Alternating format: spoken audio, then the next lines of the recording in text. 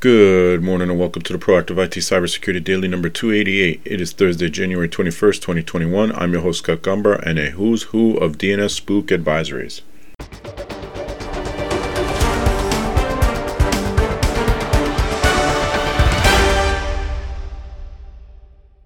This podcast is brought to you by Nuage Tech, a client-focused and security-minded IT consultant based in Central Connecticut. You can visit us at nuagetech.com. That's NWAJ tech.com. Good morning and happy Thursday. Thursday, the new Friday. Well, it's not really the new Friday, but if you want it to be, you can. It can be. Just, call out sick. If you are if you're so able to, I guess. I won't be. I'll be here tomorrow as well. And wherever you're listening to this, if you could share, comment, or review, then I promise I'll be here on Monday as well. And if you're in a HIPAA compliant business, you can go to Facebook and or LinkedIn and type Get HIPAA Compliance into the search and join that group where we share more depressing HIPAA news today. Let's jump into the news. First up, Google Chrome now checks for weak passwords and helps fixes them. This is the Google Chrome we told you yesterday. New version came out, new version 88. Added a new feature to the browser where it will check for if the stored passwords are weak and easy to guess, and exposing users to brute force attacks or password cracking attempts. And then it will help reset stored passwords that have been compromised in data breach. That actually has been available since September of last year. To check your passwords, you go to Settings, Passwords, Check Passwords, and Check Now. I'm not clear here because it says that it will also warn you if one of your stored passwords have been compromised in a data breach after logging into the sites. I'm not sure if that's after you manually go to check or if it will check proactively against the password you're entering. I would think that might be a little insecure if it is doing that. So I would have to say probably not, but I could be wrong on that. So if you get an alert saying your password has been compromised, then you should change it, obviously, for that site and wherever else you're using it. It says a study conducted by Google found that 1.5% of all logins have been compromised in data breaches. Now, I saw a number yesterday. I think it was 22 billion. I think that was the number. 22 billion login credentials have been compromised in the last year. So that's just an insane number. Consider there's 8 billion people on the planet. I know it was significantly higher than the number of people on the planet. There's 8 billion people on the planet, and if it's 22 billion, it means every person on the planet would have 3 compromised credentials out there. That's insane to me. But that's a lot of weak passwords and weak credentials and no two-factor authentication and so forth.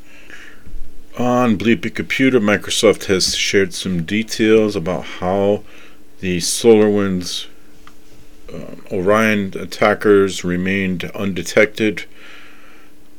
The previously unknown information was disclosed by security experts as part of Microsoft 365 Defender Research Team, Microsoft Threat Intelligence Center, and Microsoft Cyber Defense Operations Center. The report they published shares new details regarding the SolarGate second stage activation. So we now know there was 4 different malwares, and those are the steps and tools used to deploy custom Cobalt Strike loaders, Teardrop, Raindrop, and others after dropping the SolarGate Sunburst, also known as Sunburst DLL backdoor. They evaded detection by orchestrating a range of tactics, operational security, anti-forensic behavior, and some other steps. They remained on some of the networks of their victims undetected, where they were able to launch further attacks. And it says here the attackers behind SolarGate are skillful and methodic operators who follow operation security best practices to minimize traces, stay under the radar, and avoid detection, Microsoft reveals. During our in-depth analysis of the attacker's tactics, techniques, and procedures, TTPs for short, seen through the lens of Microsoft 365 Defender's rich telemetry, we observed a few techniques that are worth disclosing to help other defenders better respond to this incident, and use hunting tools like Microsoft 365 Defender, Advanced Hunting, or Azure Sentinel queries to search for potential traces or past activity. And there have been some new tools developed for these purposes too. Methodic avoidance of shared indicators for each compromised host by deploying custom Cobalt Strike DLL implants on each machine. Camouflage and blending into the environment by renaming tools and binaries to match files and programs on the compromised device, which is why you need a hunter to find those things. Disabling event logging using audit poll beforehand on keyboard activity and enabling back afterward. So they're disabling event logging and then re-enabling it when they're done doing what they're doing. Creating firewall rules to minimize outgoing packets for certain protocols before running noisy network enumeration activities, and then again removing those firewall rules.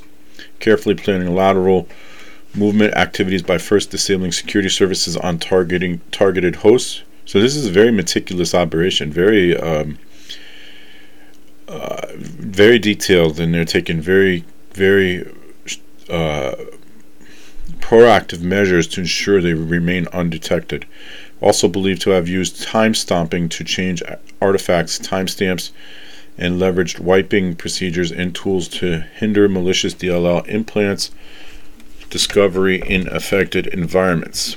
So very careful to go undetected, and it worked. They went undetected for quite some time. They're now saying that they were on the SolarWinds network since at least the third quarter of 2019, so almost a year and a half, at least, maybe even longer. We have a couple of databases of user information being released. So first one is these are both on Bleeping Computer.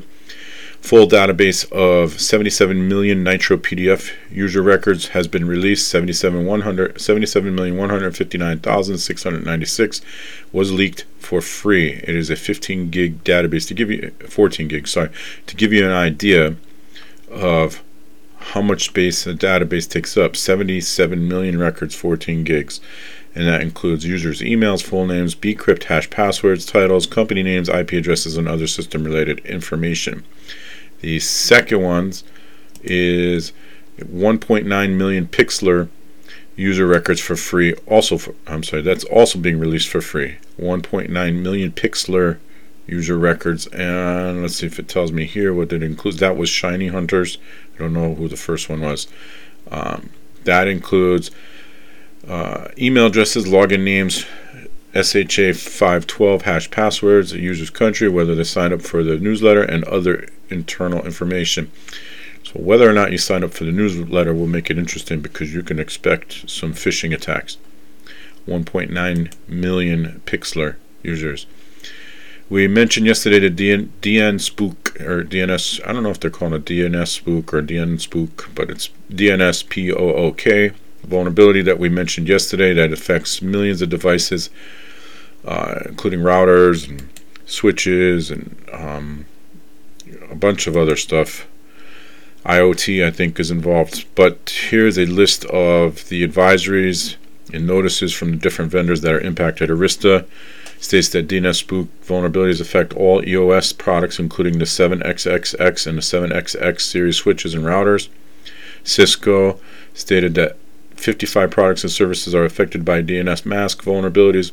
While updated software is already available for some products, many affected services will not have fixes until February and March. DNS mask. Simon Kelly, the maintainer of DNS Spook, has posted an advisory to DNS mask discuss mailing list. This advisory advises all DNS mask users to upgrade to version 2.83 to resolve the vulnerabilities. OpenWRT, which we mentioned earlier, their forum was also hacked, so they're not having a good week here. OpenWRT has released an advisory explaining how you can upgrade your DNS mask package to resolve the vulnerability using the following command, and that is opkg space update, semicolon, space OPKG, space upgrade, space $, parentheses OPKG, space list dash installed, space DNS mask with a Q, not a K, star, asterisk, space pipe, space cut, space dash D, parentheses, single parentheses, space, single parentheses, space dash F1, parentheses, close parentheses. So you can, that is on Bleeper Computer if you wanted to take a look. Netgear says the RAX40 running firmware versions prior to version 1.0.3.88, and the same for RAX35.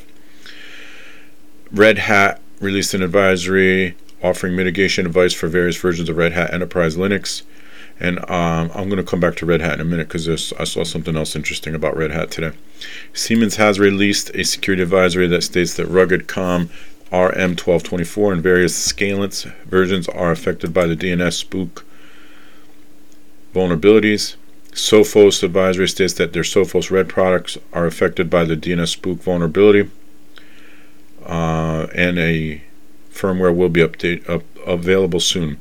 Synology has released a security advisory stating that their Disk Station Manager, DSM, and Synology Router Manager, SRM, operating systems are only vulnerable to DNS spook, DNS cache poisoning vulnerabilities, CVE 2020-25, 684, 685, and 686, and that the other vulnerabilities do not impact them, and are already for.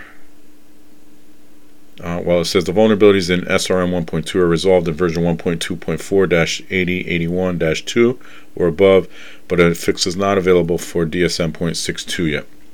And Ubuntu has issued an advisory listing available package for Ubuntu 16.04, 18.04, 20.04, and 20.10 that resolve the vulnerability.